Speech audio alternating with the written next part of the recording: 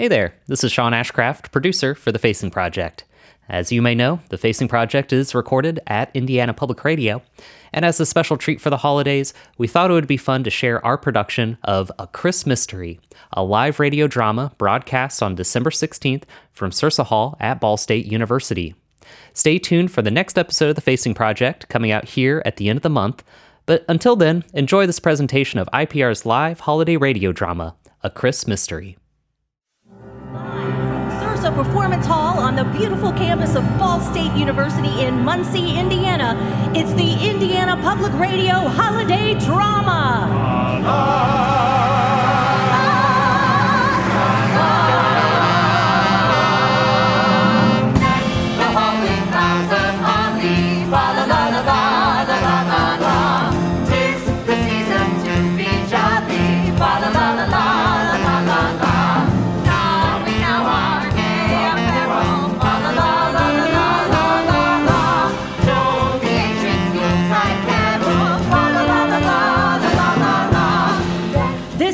Present to you the live radio broadcast of A Christmas Mystery, the world premiere of a new play by Michael Kleberg. Tonight, our story is told by a venerable cast of local talent direct from the Muncie and Ball State communities that you know and love. Perhaps you've seen them on the Muncie Civic Stage or in the University Theater. Perhaps you've even heard them on Indiana Public Radio. Well, here they are, gathered in one place to tell this thrilling holiday tale. So turn up your radios, light the fireplace, and gather your loved ones as we bring you this mysterious and puzzling holiday story. But before we begin tonight's radio drama, we'd like to take a moment to acknowledge the generosity of our public radio family. It's the support of this extended family that makes programs like the holiday radio drama possible. This performance would not be possible without the generous support of our presenting sponsor, Lifestream Services, with major support by Meeks Mortuary and Crematory, Michelle Walker Thrivent Financial, and Yorktown Public Library. Additional support is provided by Mark's Service Center and Prime Trust Federal Credit Union. But mostly, we would like to thank you, dear listeners, for it is the gift of your warm support that allows Indiana Public Radio to bring stories such as A Christmas Mystery to life. Thank you for being a part of our family. And now, Indiana Public Radio Theater presents A Christmas Mystery.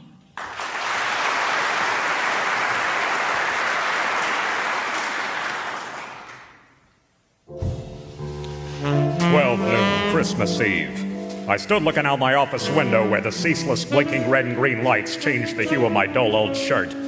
My office window overlooks a traffic light, so it happens all year. What does it matter?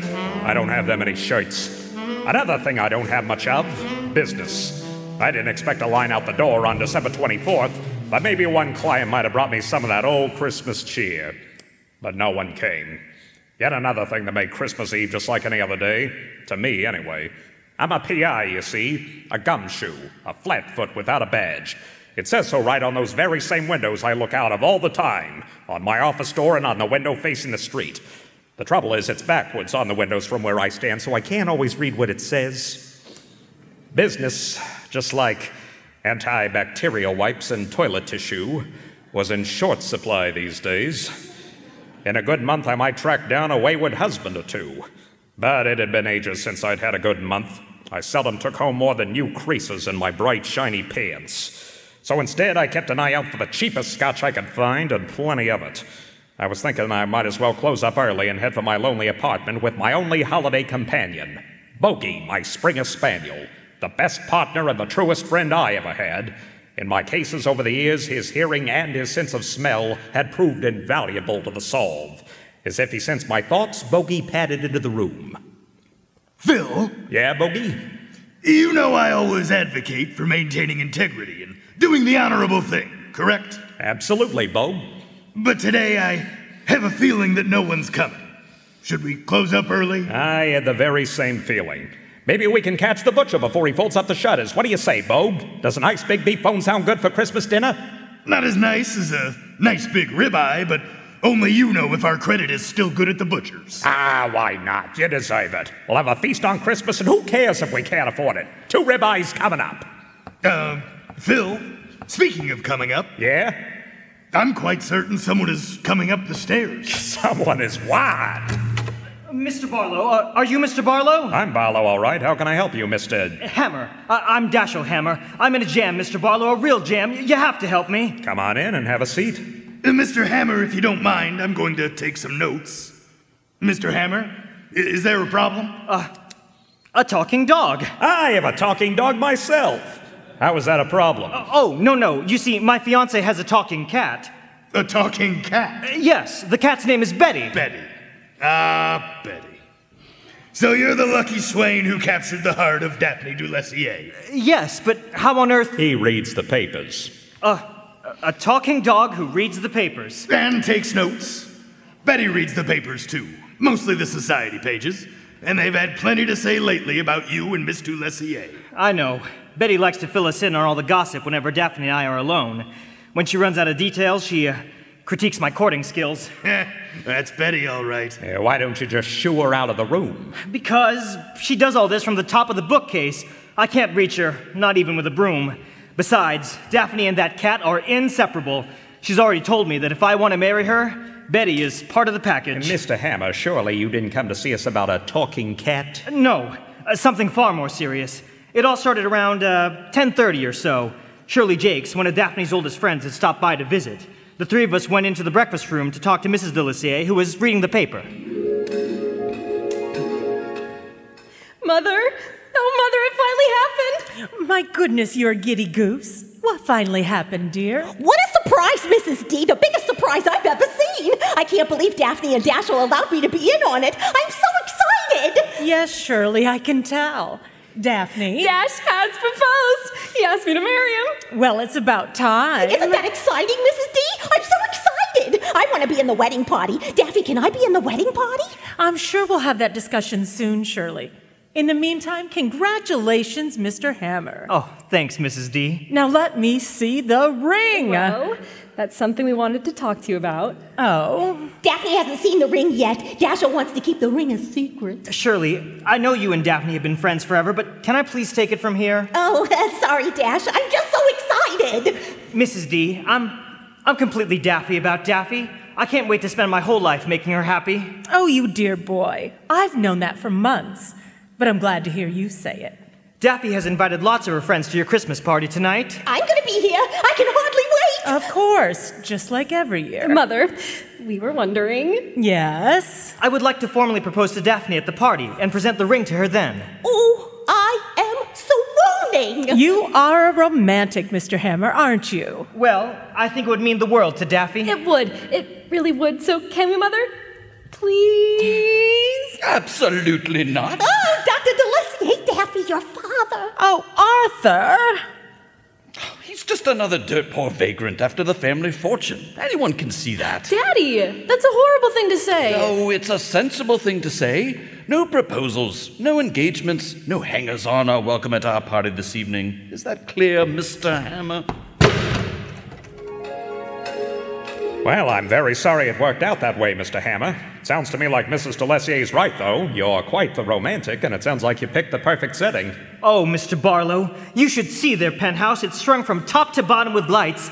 LED lights, of course, so they're especially beautiful. In the front hall, just outside the elevator, they have the most real-looking nativity set on display that I've ever seen. I almost stopped to talk to Mary to see how she was holding up. And the tree, oh, my word, that tree is 9 feet tall with a blazing star at the top of it. Imagine Daphne's friends gathered around in such a setting. It sounds dazzling, certainly, but, Mr. Hammer, we're investigators, not family counselors. I know that, Mr. Barlow, but the story goes from bad to worse. In that case, please continue. Oh, Mother, what are we gonna do? Dashiell isn't like that. He's not like that. He's not like that at all. Of course not, Daphne. If I thought otherwise, I would have intervened a long time ago. I'm grateful for your support, ma'am, but what do we do? I'll tell you what. Dashiell, do you have the ring? Right here in my pocket. I haven't let go of it since I picked it up at the jeweler's this morning. And may I have a look? Show her, Dashiell, show her. Mrs. D, prepare to be blown away. Well, ma'am, it's like Shirley here said before. Daffy hasn't even seen it yet. Well, I understand, and she won't see it now. Just let me have a look.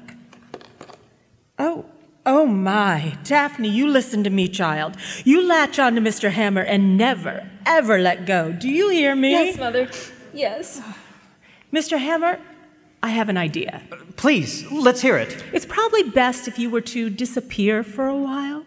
When the doctor is in such a foul humor, the only person who can approach him is me, although Daphne comes in a close second. That said, I don't think it's smart for you to be wandering around this city with this ring in your pocket.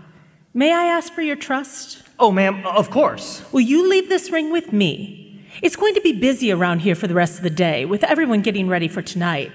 I'll lock the ring in my dressing table. Tonight at the party, when the moment is right, I'll return the ring to you, and you and Daphne will have your moment. But no matter how loud the doctor gets, make sure you attend. Are we clear? As crystal, Mrs. D. Oh, he'll be here, Mrs. D. Daphne and I will see to it. This is so exciting! Mr. Hammer, I am glad that you have Mrs. Dulessier on your side, but I still don't see what we can do for you. I'm coming to that. I left the Duliciers afterwards. Shirley Jakes and I shared a cab, and we dropped her off at her apartment first. About an hour later, I had just walked in the door when I got a phone call.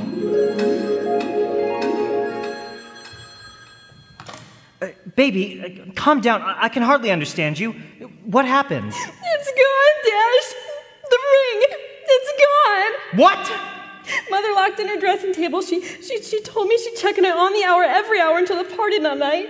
She went to look. Then it's gone. But where could it have gone in 1 hour? I don't know. The staff has been frightfully busy getting the house ready for the party. None of them have gone near Mother's room. They've been too busy to have taken it.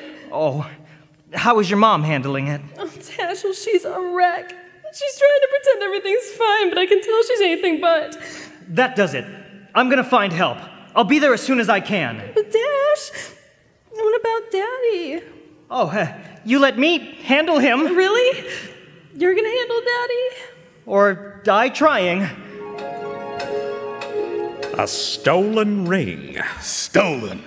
Well, Mr. Hammer, we appreciate your confidence in us. We do indeed. Well, you were the only one still open. Will you help me? Vogue, it looks like that ribeye's gonna have to wait. Some matters take precedence. Mr. Hammer, will you run downstairs and fetch us a cab? Right away.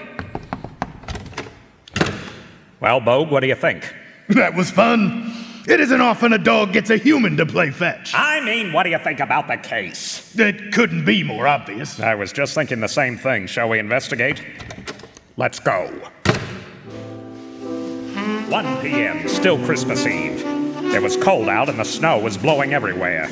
We gave the address and the driver frowned. I guess we didn't exactly look like Park Avenue material. A second-rate unshaven PI in a rumpled suit, an agitated, disheveled man with red eyes who couldn't stop fidgeting, and a Springer Spaniel with glasses.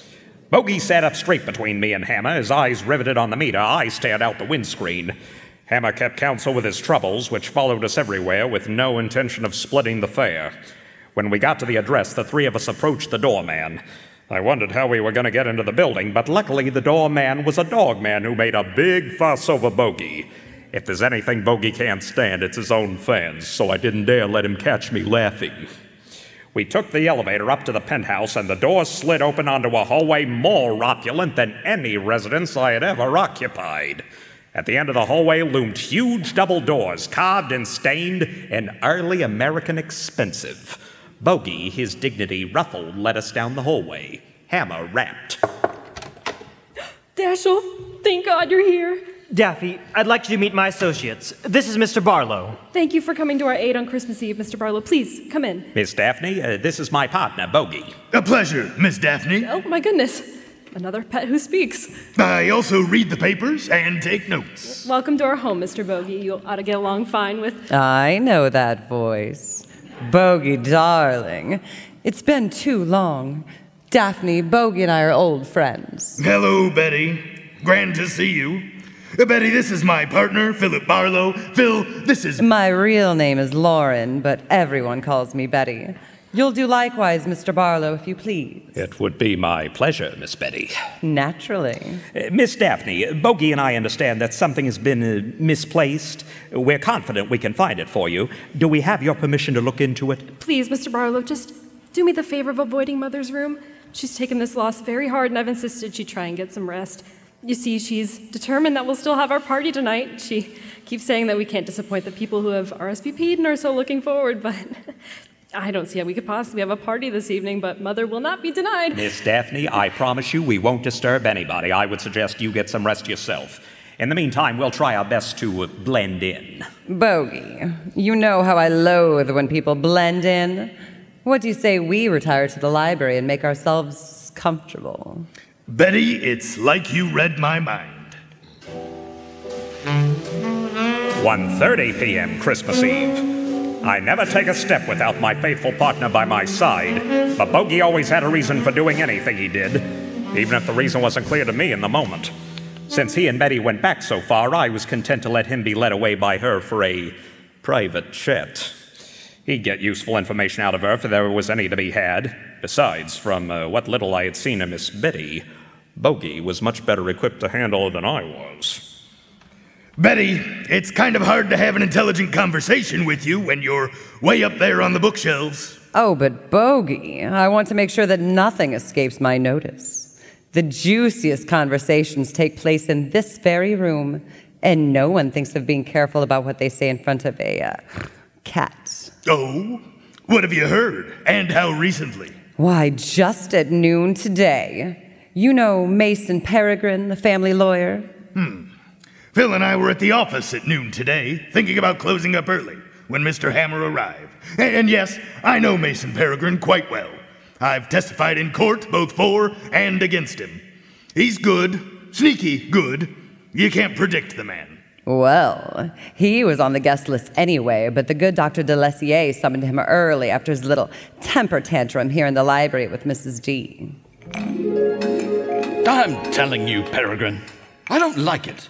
I don't like it one bit. I can see that, Arthur. It's awfully early in the day to be drinking 18-year-old scotch. What about this is troubling you? I don't like that Dashiell Hammer. He's just another fortune hunter. Daphne's so daffy about him that she can't even see it. I wonder... What? We go back a long way, Arthur, do we? Yes, of course we do. What of it? Aren't you listening to me? Arthur, I've married off 2 daughters. Yes, Renee and Nora.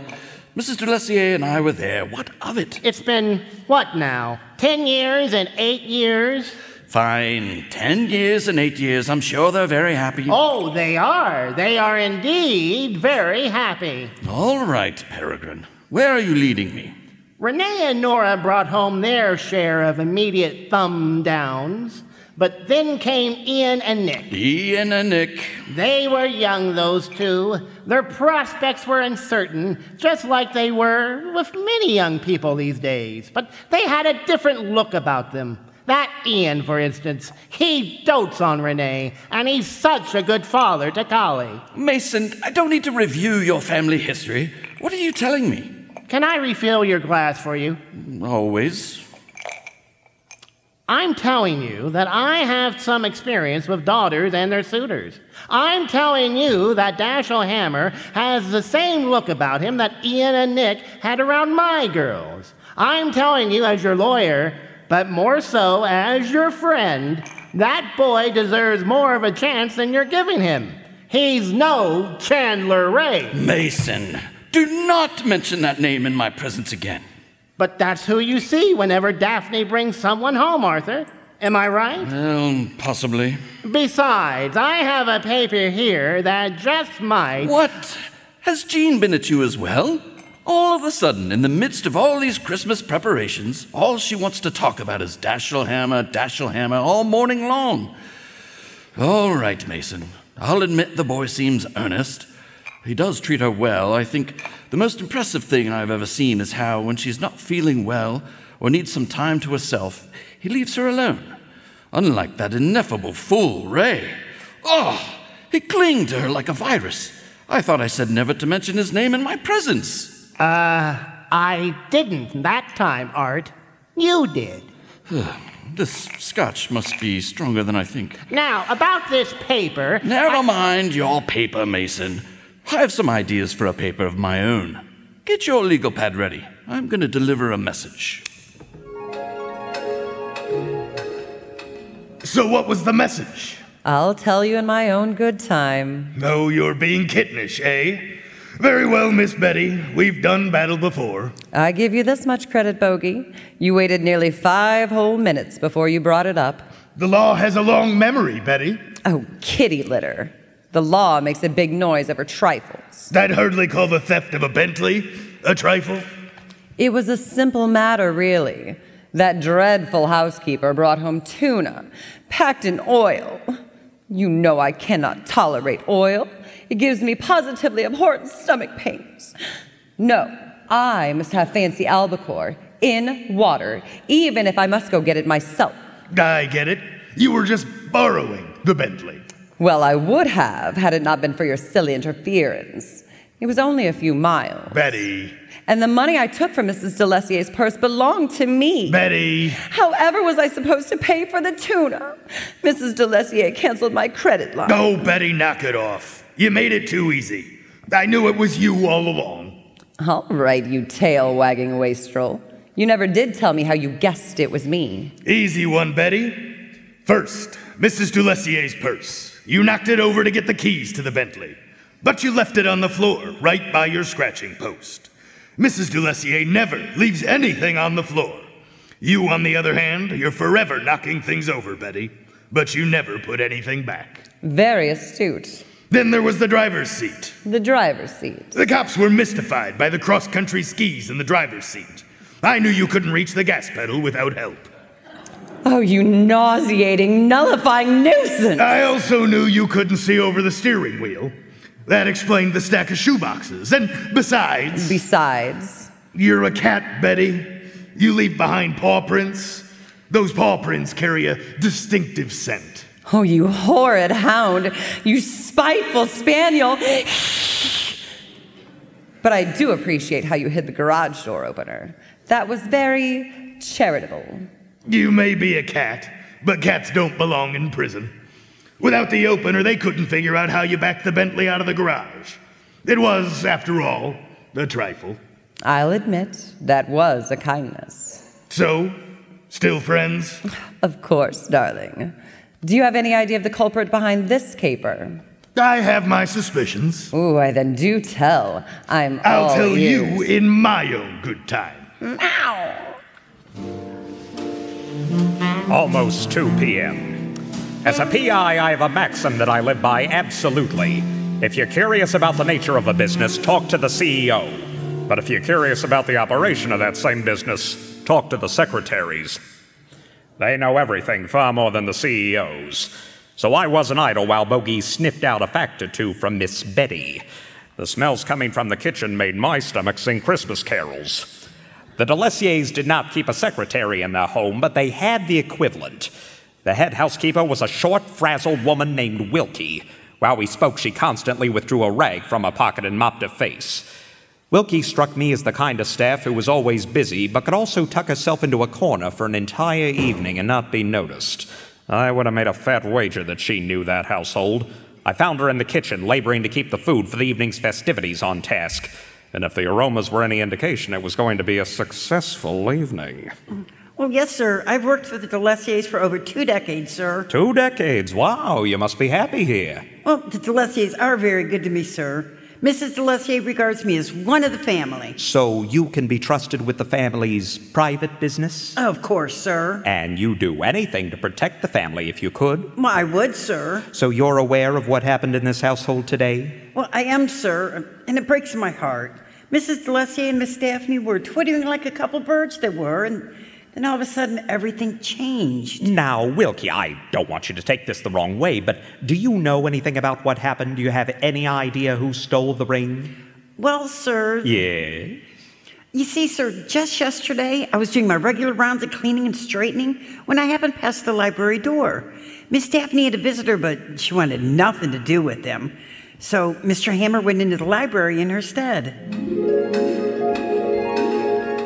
Chandler, No one was expecting you. Of course they weren't.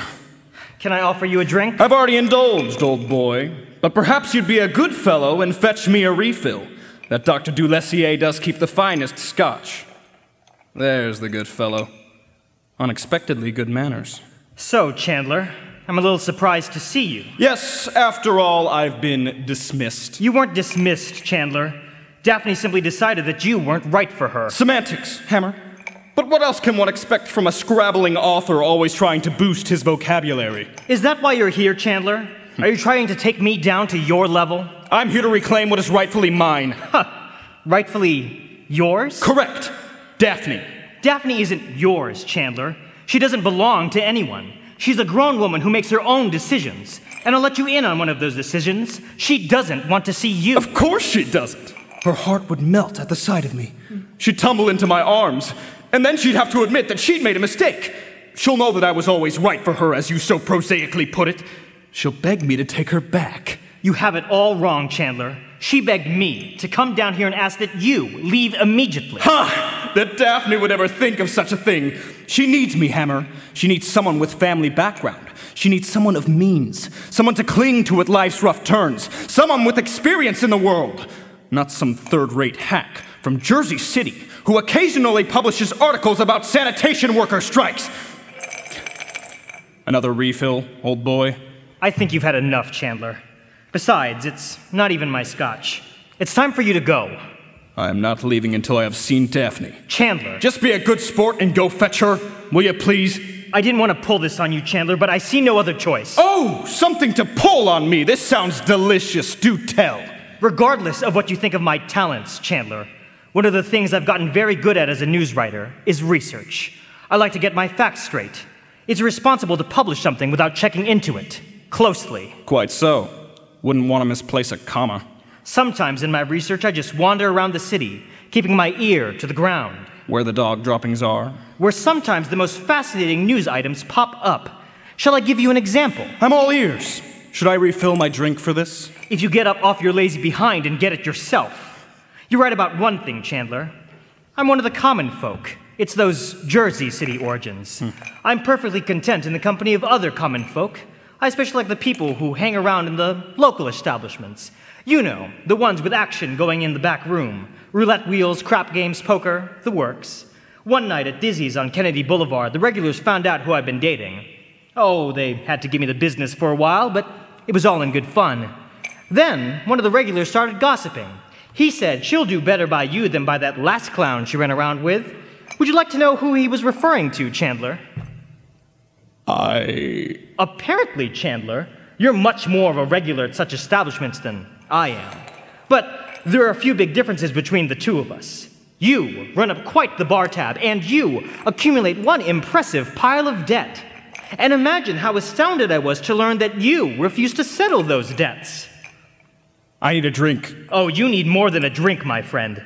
I've taken the liberty of furnishing Mason Peregrine with the information about your obligations, shall we call them. Naturally, I included contact information for people who could verify the sums involved. Mr. Peregrine himself made the calls. You may have heard that Dr. Dulessier has something of a volcanic temper, but it's nothing compared to the people you owe. It would be smart of you to settle those debts before someone a lot less casual than me about such things comes to collect. You stinking hack! Hey, Chandler. I don't make the news. I just report it.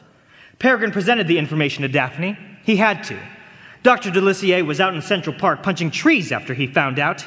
Daphne was already having second doubts about you, Chandler. But your debt sealed the deal. You better be going, Chandler. This isn't over, Hammer. You think you've stolen what's mine? Maybe I'll take something that belongs to you. Stay safe, Chandler. So, not only a jilted ex, but a threat to go along with it. Well, I leave making meaning out of it to others, sir. I'm only telling what I heard. Oh, sir, if you'll excuse me, I'd best see to the door. Of course, go. 2:30 p.m. Bogey had joined me in the kitchen. We tried quietly comparing notes, but the arrival of Miss Shirley Jakes put a swift end to that. I don't think Shirley Jakes ever entered a room quietly. Anyone within a mile could have heard her. One blast from those mighty pipes of hers and all the local factories would have changed shifts. But Daphne Delessier claimed her friendship, and Miss Jakes showed up immediately upon receipt of the summons, so maybe she was a good friend. Oh, it's so early. Hardly anything's ready. No one's expected at this hour. Oh, good afternoon, Miss Jakes. Hi, Wilkie. How's Daphne? I came as soon as I got her message. Well, as you might expect, Miss Jakes, Miss Daphne's having a rough go of it. So's Mrs. Delessier. They're both having a lie down at the moment. Is there anything at all I can do? Well, Mr. Dashel has brought in 2 investigators to try to find the ring. One of them just finished interviewing me, but he's still in the kitchen if you care to talk to him. He looks very much like he missed both breakfast and lunch, poor thing. Investigators? You mean the police? Oh, Wilkie may not have much of an education, Miss Jakes, but even she can tell that those are not the police. No, it's a pair of private investigators. Oh, is that all? How exciting! I'll gladly talk with them. In the kitchen, ma'am. Good afternoon, miss. Can we help you? Are you the investigator sent by Dashiell Hammer? We are indeed. He is Philip Barlow, the head of our agency. I am Bogey, his partner. I don't have a last name, but I do take notes and read the papers. What can I do to help? You see, I want to go straight to Daphne, but she's resting. I'm not surprised. I was here pretty late into the last evening with Daphne and Dashiell. We're all good friends, you see. They told me about their plans. I was so excited. I couldn't believe that they'd let me in on such a private moment, but we've been friends for a long time. Oh my goodness. Dashiell let me see the ring. It must be worth a fortune. I'm so excited. I want to be in the wedding party. Do you think they'll let me in the wedding party? Well, if you're all such good friends, how long have you and Miss Daphne been friends? Oh, forever, it seems like. But we met as freshmen in college. What did you study? I was in journalism. Daphne pretty much stayed with general studies. Journalism? Yeah, that's where I met Dashiell. Oh, so you knew both of the principals beforehand? Yes, I did, and I'll save you some work. Dashiell and I dated for 2 years. 2 years? Yes. That's quite a time investment. It certainly was. At the risk of getting personal, Miss Jakes. Why did we split up? That's always what everyone wants to know. Well, since you asked my question for It's me... easy to experience, but hard to explain. After 2 years, you'd kind of expect a relationship to reach a new level. Ours never did. I mean, I loved him and he loved me, but our love became more like sister and brother. We both realized it around the same time, so we split up. How did he take it? It was a difficult few months afterward. Like I said, I loved him, but whenever the subject of taking our relationship to the next level came up, he got kind of obtuse. He kept saying he looked forward to a much more calm, quiet life after college. I had no idea what he meant. I could just see that as a couple, we were heading in different directions. How long after your breakup did Dashiell and Daphne get together?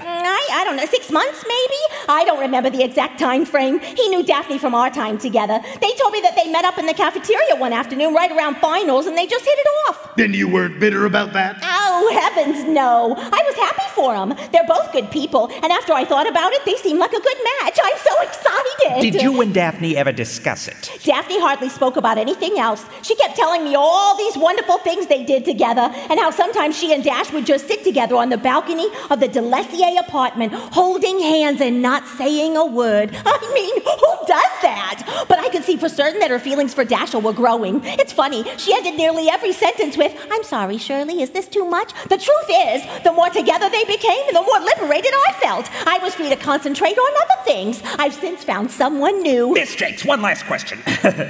Can you think of anyone with a good reason to steal Daphne's engagement ring? I can mostly think of people who had no reason at all. Mrs. Delessier gave her full blessing right in front of the three of us. Dr. Delessier might have disapproved of the match, but to dispose of the ring, he would have had to get past his wife, and I promise you that's never gonna happen. He has a temper, but he's not that stupid. I suppose... Yes? Some people might find my story suspect. Let me reiterate, I am not jealous of the two of them. If anything, I'm thrilled for Daphne because I know how much in love with Dashiell she is. I'm just excited. I'm so excited. Beg pardon, Mr. Barlow? Miss Jakes?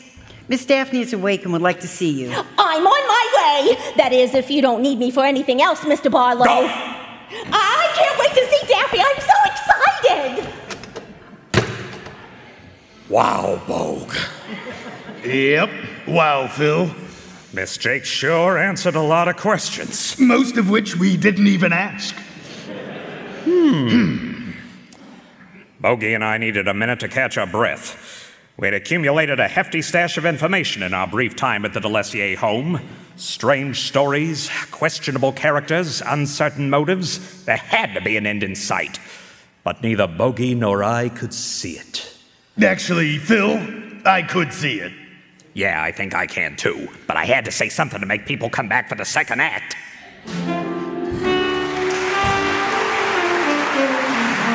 You're listening to a Chris Mystery on Indiana Public Radio. WBST 92.1 Muncie, WBSB 89.5 Anderson, WBSW 90.9 Marion, and WBSH 91.1 Hagerstown, Newcastle. Streaming online at indianapublicradio.org and the new Ball State Public Media mobile app. And now, back to Act 2 of A Chris Mystery.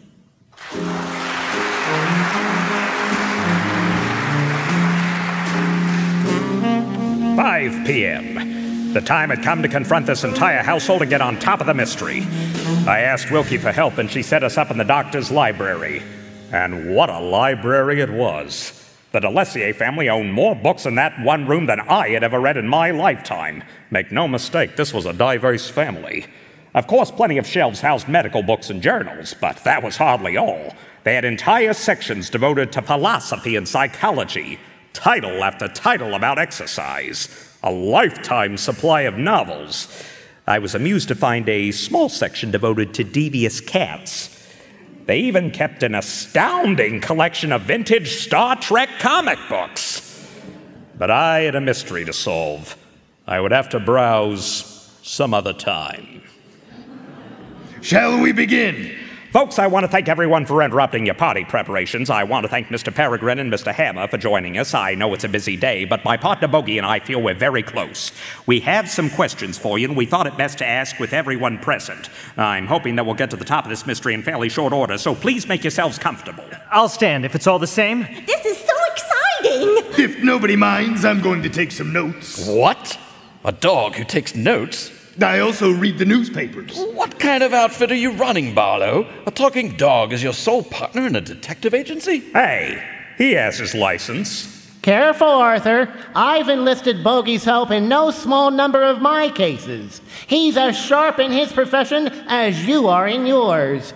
It would not pay to underestimate him. I am fully certified, Dr. Delessier. I studied detective sciences in school. That's where I learned to take notes. Plus, if I may be so bold, a talking dog is hardly out of place in a home with a talking cat. And what a talking cat. Am I right, Bogey dear? There's no one else quite like you, Betty. Oh, aren't you the flatterer? Folks, if we could get started. Please, Mr. Barlow, proceed. Ma'am, if you wouldn't mind, Mrs. Delessier, may we start with you? Wilkie, if you please. Of course, ma'am. By all means, Mr. Barlow, ask away. I feel so awful. I just want to resolve this dreadful business. Of course you do, darling. What a terrible loss. Pardon my interrupting, ma'am. Mr. Ray has arrived. Season's greetings, one and all. How fine to be included in this holiday coffee clutch. Although I'd much prefer scotch. But will you just look at this place? It's so festive. And Daphne, my little cupcake, you've never looked more radiant. Ray, I ought to... Daddy, please, don't hurt him. Chandler, please leave. Isn't that sweet? I am truly touched by your concern for me, my love. I'm concerned for my father. Chandler, just leave, will you? You need to listen to Daphne, Chandler. Please, just go. You heard my daughter. You oily, slimy lech. How dare you show up uninvited? Get out of my house before But Arthur, old sport, I was invited. What? Impossible. We've made it clear you are not welcome here. Calmly, good doctor. It was I who invited Mr. Ray. You? Why? Because Mr. Barlow and I have questions for him as well. You should have questions for him. Lots of questions. We do, and we will get to them shortly. First, let's see what we can do to get Mrs. Delessier feeling a little better. Ma'am, just to double check, you stashed the engagement ring in a drawer in your dressing table, correct? That's right. Can I ask which drawer? The bottom drawer on the left-hand side. It's the largest one, like a double drawer. 2 drawers in one. Does that drawer have a lock? Every drawer in my dressing table has one. If I ever engaged them, the lock would kick in automatically when I closed the drawer. But I must admit, I almost never engage the locks. There's nothing in my dressing table worth taking, except lots of makeup. Who has a key to your dressing table besides you? Well, no one really. To tell the truth, I don't keep the key myself. Mrs. Dulessier, can we then assume that you keep the key to the drawers affixed to the dressing table itself? Why, yes, I do. And you keep it high off the ground. Am I also correct in that assumption? Well, yes, that's also correct. How on earth did you... I'm going to guess that you've never worried much about the key because, as you say, you've never kept anything valuable in your dressing table, besides makeup. Thousands of dollars worth. Daddy? Does everyone in the household know about the key? I'd say everyone in the city knows. I've never needed to keep it a secret, Mr. Bogey. The key hangs from a hook atop the back of the dressing table mirror. So anyone in the household could have accessed that drawer earlier today? Well, I suppose they could have. But no one was supposed to know about the ring. We all swore to keep it a secret. I certainly didn't tell anybody. Miss Daphne, how long after Mr. Hammer left the ring with your mother did you learn it was missing? Oh my, it was barely an hour. Can everybody remember where they were during that hour? I was in the kitchen, handling the food deliveries. And I was in the library, looking after some personal business. I was in the library with Arthur. I wasn't here at all. I left with Dashiell. We shared a cab ride. I tried to sleep when I got home, but I was too excited. Mrs. D told me to make myself scarce, so I did. I also took care of some personal business, and then I wandered the city for a while to look at the Christmas decorations. If your personal business included laying so much as a finger on my daughter, I'll... Daddy, really, Dash is a far more honorable man than you give him credit for. Mr. Bogey, I was in the living room helping Wilkie with the decorations. I was decorating the tree. And no one else was here during that time? No one. Except... Except... A delivery man arrived with a rather substantial load of poinsettias from the florist. Miss Daphne, you dispatched Wilkie to receive that delivery, correct? Yes, I did. Why is that? I was on the ladder seeing to the decorations on the Christmas tree. I was almost all the way to the top. Yes, almost all the way to the top. But before Wilkie admitted the delivery man, something interrupted your work, did it not? That's quite right. Betty, would you care to enlighten us about that interruption? You capricious canine. Why drag me into this? I guess we could just ask Miss Daphne. The two of you are intolerable. Miss Daphne came down from the ladder to tend to me. What was wrong, Miss Betty? Someone must have mixed that dreadful tuna with oil into my regular food. The stomach pain was indescribable. I was in absolute agony, near death. I'm certain of it. Miss Daphne, what did you do then? Why, I scooped Betty up and carried her into the bathroom. If she was going to make a mess, I wanted her to do it in a room without carpeting.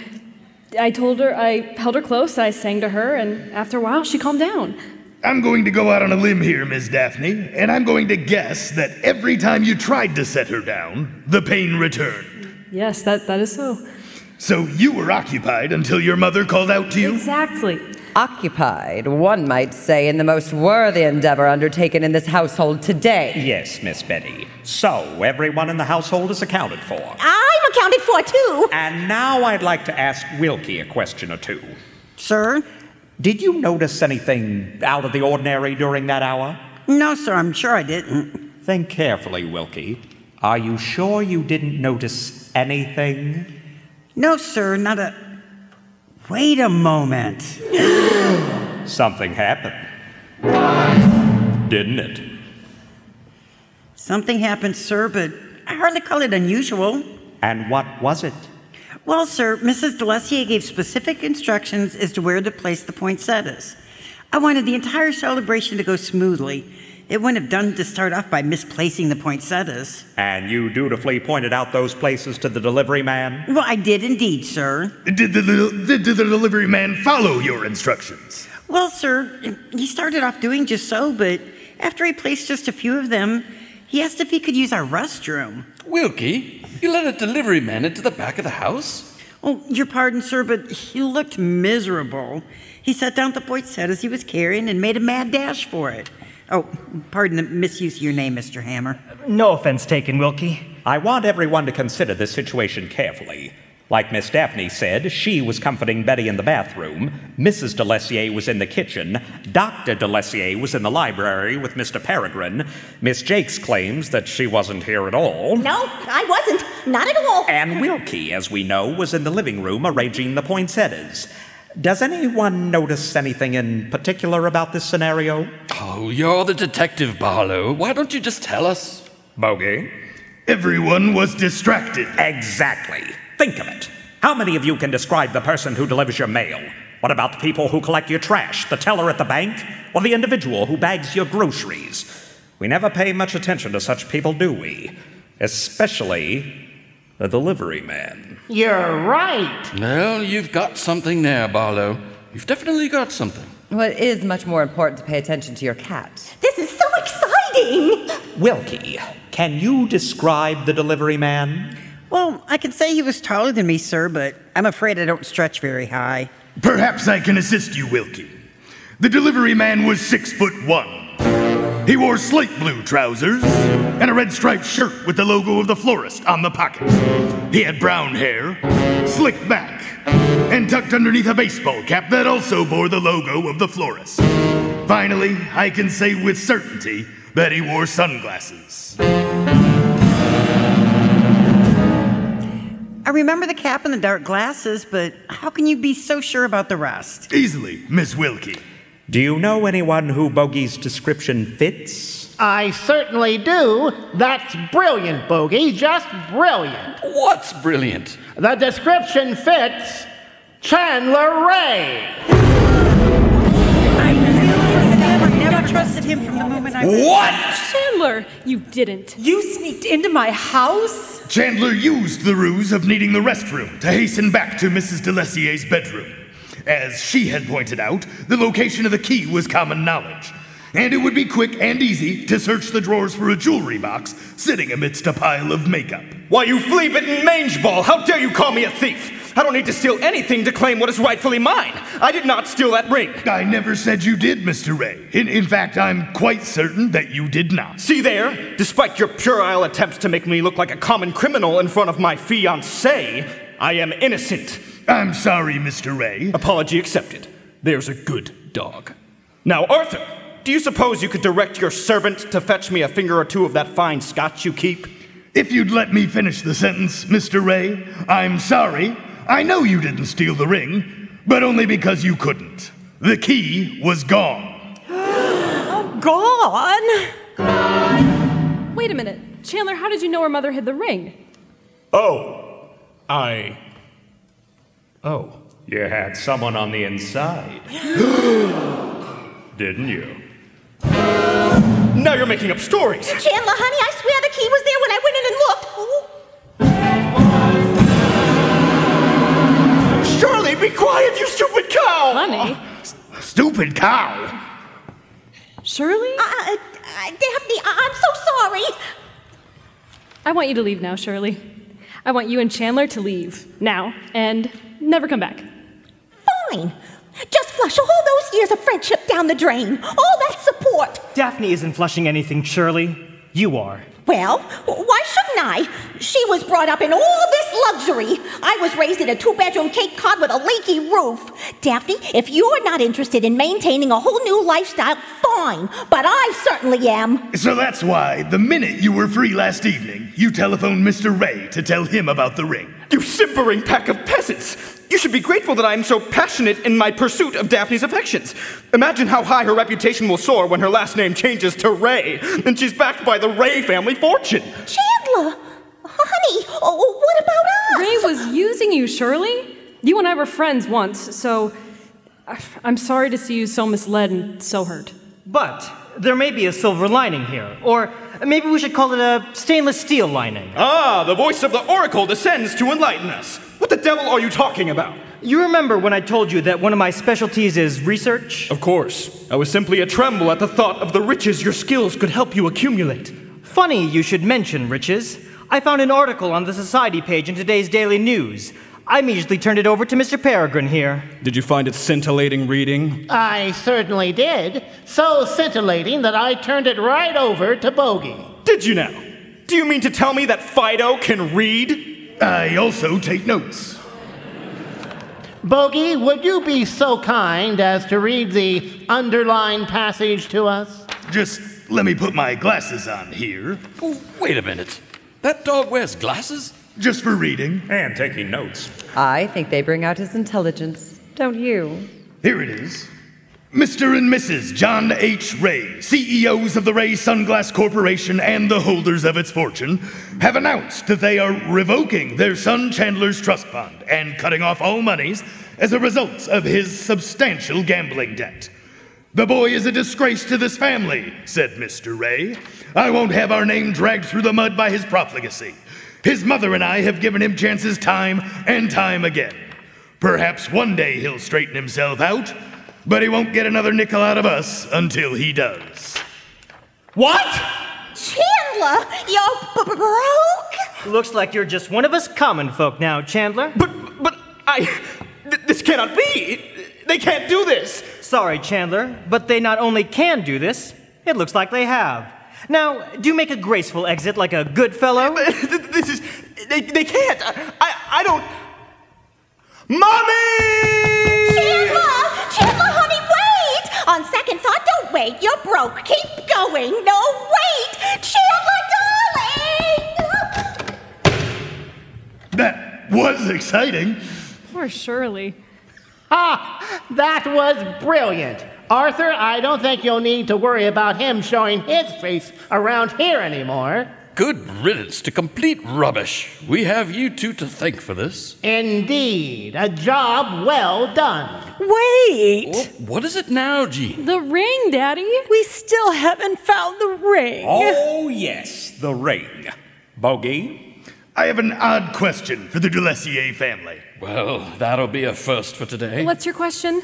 Do you open Christmas presents on Christmas Eve or Christmas morning? Christmas morning, no arguments. Arthur, you're impossible. You know it wasn't always that way. When I was a little girl, Mother used to let me stay up until after the party on Christmas Eve. She'd let me open one present, and then it was off to bed. On that point, Daddy was resolute. No arguments. Mrs. Dulessier, when do you put the gifts for the family at the base of the tree? Always after the party, after Daphne had gone to bed. Back then, at that hour, she could hardly keep her head up. We could have walked through her room banging trash can lids together, and she wouldn't have even noticed. So then you haven't put out anything for tomorrow morning? No, we have not. We have a party to get ready for if anyone is still interested in it. Then there shouldn't be anything under the tree, should there? No, there... Wait a minute. Oh, I suggest you not wait a single minute longer, Miss Daphne. Whoa! Look at that young lady fly, just like when she was a little girl. Is there anything under there, Daffy? Oh, my goodness, there is. Dash, there is. Well, what is it, dear? Don't keep us in suspense. Why, Arthur? Might as well play along. Look! It's the ring. Not quite. What do you mean, not quite? I can hear something rattling around in that box. This will take a few more minutes, and I don't want to hurt anyone's feelings, but the ring is not in that box. But something is. Miss Daphne, perhaps you'd care to open it and show us? It's... the key. The key to Mother's dressing table. Now look here, you two. I'll admit you've shown some savvy, but my daughter's heart has been toyed with enough, and on Christmas Eve yet. What are you two playing at? Where is the ring? Someone gotten away with the ring? I wish I knew. Dr. and Mrs. Dulessier, I promise you that no such thing has happened. In fact, the ring and the thief are in this very room at this exact moment. What? Where? Explain yourselves right now. We shall, sir. Mr. Barlow and I discussed this matter quite thoroughly in our spare moments since we arrived here today. Here's some of the things we know. In the first place, Mrs. Dulessier freely gave her blessing to this engagement, but she may have felt some pangs. After all, her only child would soon be on her way out of the nest, so she may have been tempted. I would never stand between my daughter and her happiness. I didn't steal the ring. No, ma'am. Of course you didn't. Now, the doctor, on the other hand, enjoys a reputation that any conscientious father would treasure. An explosive temper and a fiercely protective attitude toward his daughter. I'll bet that scared off many a prospective suitor, doctor, am I right? Well, my bark is far worse than my bite. No offense. None taken.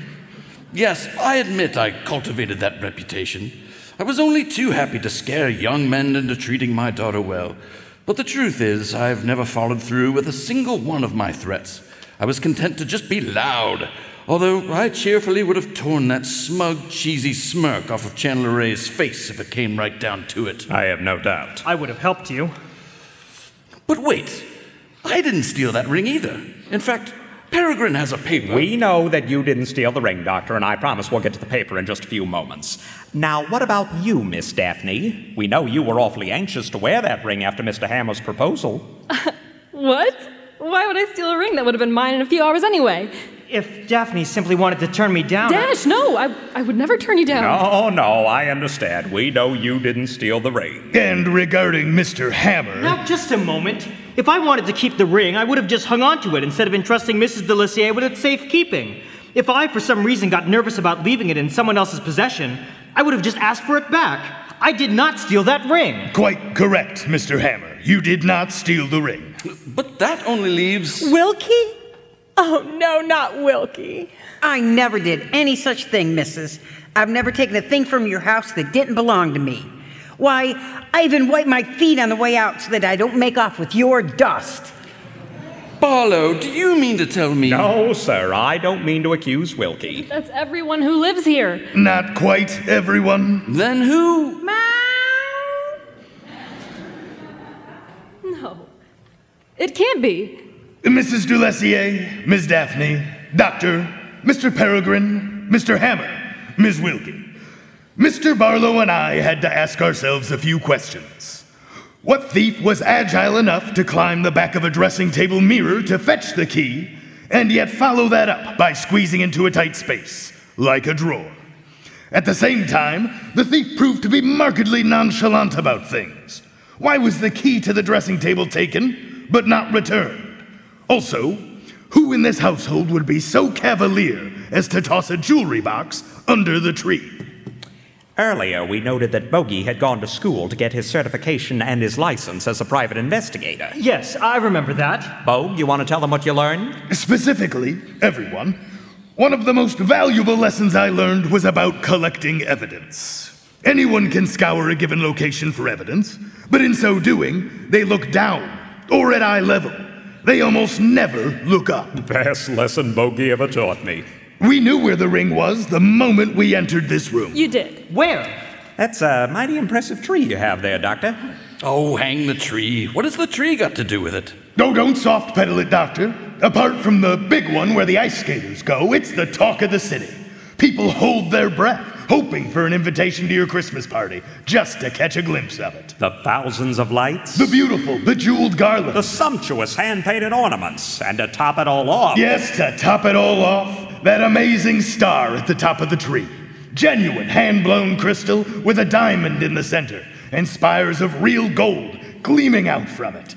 Ladies and gentlemen, it's Christmas time. We should expect to be looking up. So let's follow Bogey's advice and look up. Look up at the star. Good heavens! Well, I'll be. Oh, my word. Let me get the ladder. We have a ladder? Daffy! Here it is. It was stuck on the spire. Dash! Dash! I'm speechless. It's beautiful. It's the second most beautiful thing in this room. Should I do this now?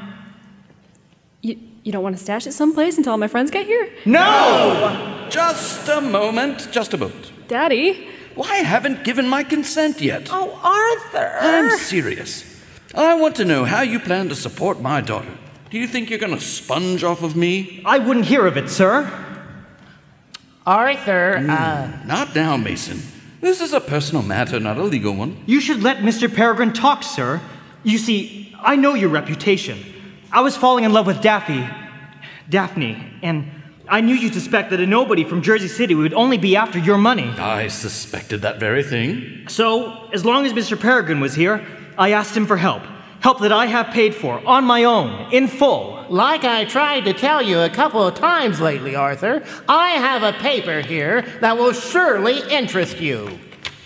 Oh, what is this now? I, Dashiell Hammer, do hereby, etc., etc. Furthermore, I solemnly swear, etc., etc. Good Lord Almighty. Daddy? Arthur, what is it? Well, it's a prenuptial agreement. Mr. Hammer here has sworn never to touch a penny of Dulessier money. He also promises that if anything happens to compel him and Daphne apart, he gets nothing, not a nickel. Dashiell Hammer. Oh, my son. It's a genuine legal document, Arthur, signed and notarized. I want to marry Daphne, Dr. D. I fully admit that the prospects of becoming a successful writer are dim, but it's what I was born to do. I'll never give Daphne a reason to wish I hadn't married her. I told you, Daphne. Hold on tight to this man and don't let go. Just another moment. Daddy, what more does Dash have to do to prove he's genuine? This isn't about Hammer, Daphne. Peregrine, would you show them? I have a little document of my own I want you two to see. What is... Oh. Oh, my word. Daddy. Dr. D, I don't know what to say. Well, since I don't have any documents to show off, will someone please let me in on this? It's my new will, Jean. My new will, it stipulates that in the event of our passing, everything goes to Daphne Hammer, née Dulessier, and her husband, Dashiell. Oh, you big soft teddy bear. You have my blessing, both of you. Dashiell, Dash, put that ring on her finger and let's have a party. With pleasure, sir. Betty, won't you join us? I think I'll have a lie down myself. Betty, is something wrong? Yes, Daphne, I stole the ring. We already figured that out. We knew it was you before we got here, Betty. In addition to everything we've already said, the thief knew how to use keys. But Betty doesn't know how to use keys. Remember the Bentley incident, Mommy dearest? That was you? I helped her to see the light, Doctor. No harm was done. Betty, you knew no one would notice the ring after you'd placed it up so high. You had a couple of close calls there. Somehow you needed to keep Miss Daphne from reaching the top of that tree with those decorations. So you feigned a stomachache to get her to climb down. And she never got a close look at the star. But why? Why'd you do it? You have your new love, Daphne. You and I have always been each other's best friend, but you're leaving me. I'm going to be left to live with that awful doctor.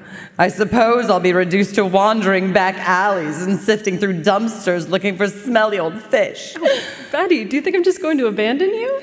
I'm not blind, Daphne. Well, I was at birth, but show me a cat that wasn't. I see how much you've fallen in love with that horrible Mr. Hammer. You're going to fly away with him and I'll never see you again. You know, Betty, you could have just spoken to me. We're a package deal. Dash knows that. I sure do, Betty. I've had to prove myself to quite a few people tonight, so what's one more? I brought one last gift, and it's for you. A gift? For me? For you and no one else. I want you to be part of our family, too. What on earth? Oh, my good Lord, can it be? Is this catnip? It is, Miss Betty. All for you. Daphne, could you excuse me for a little while? Take as much time as you need, dear. Wow. Wilkie, we have guests. Would anyone mind if we started our party now? That is, if there are no more questions or objections? None. Congratulations, you two. I wish you every happiness. As do I. Bogey and I left behind one happy household. The good doctor compensated us generously for our time and our success. The snow had stopped and it was turning into a beautiful evening. Even though we were suddenly flush, Bogey and I decided to walk home. We smiled at the decorations, we were dazzled by the lights, and we even peeked at the sky once or twice. Phil? Yeah, Bogue? I noticed that our route home is taking us right past the butcher's. Well, so it is. You know what I notice? What's that? It's Christmas Eve and it's getting close to dinner time, and it looks to me like the butcher hasn't put up the shutters quite yet. Is that so? Well, we've been well paid for our work today, so... Are you thinking what I'm thinking? A ribeye apiece for Christmas dinner? That was exactly what I was thinking. Phil? Yeah, Bo? I think this is the continuation of a beautiful friendship. Ha! Merry Christmas, partner. A Merry Christmas to you, my friend. Meow.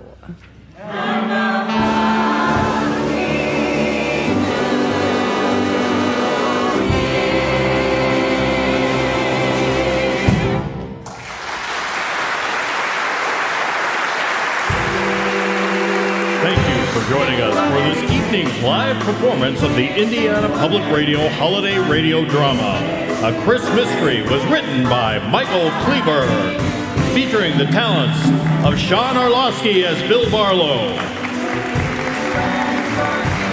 Dick Patu as Bogey the dog, Katie Lynn Wolf as Betty the cat, Riley Gilmer as Daphne Dulacier, Ian Gonzalez was Dashiell Hammer, Courtney Masha as Jean Dulacier, Josh Gruber was Arthur Dulacier, Tom Cherry as Mason Peregrine, Spencer Beathers as Chandler Ray, Michelle Kinsey as Shirley Jakes, Debbie Gertman as Wilkie. A Christmas Mystery was directed by David Taylor Little. Musical direction by Michael Elliott. Stage manager was Haley Cranston. Sound effects by Quincy Carr. Executive produced by Jennifer Blackmer. Our musicians: Taya Marabelli, Noah Smesler, and Landon Thompson.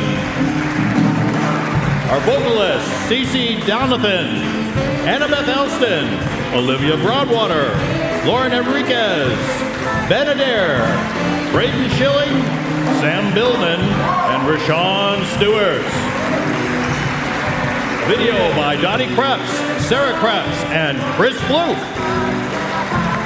Broadcast engineer Sean Ashcraft. House audio engineers Jeff Seitz. Audio engineers Paul Butler. Presenting sponsor for A Christmas Mystery was Livestream Services. Major support from Meeks Mortuary and Crematory, Michelle Walker Thrivent Financial, and Yorktown Public Library. Additional support provided by Mark's Service Center and Prime Trust Federal Credit Union. Produced for Ball State Public Media by Angie Rapp. Ladies and gentlemen, happy holidays and have a great night!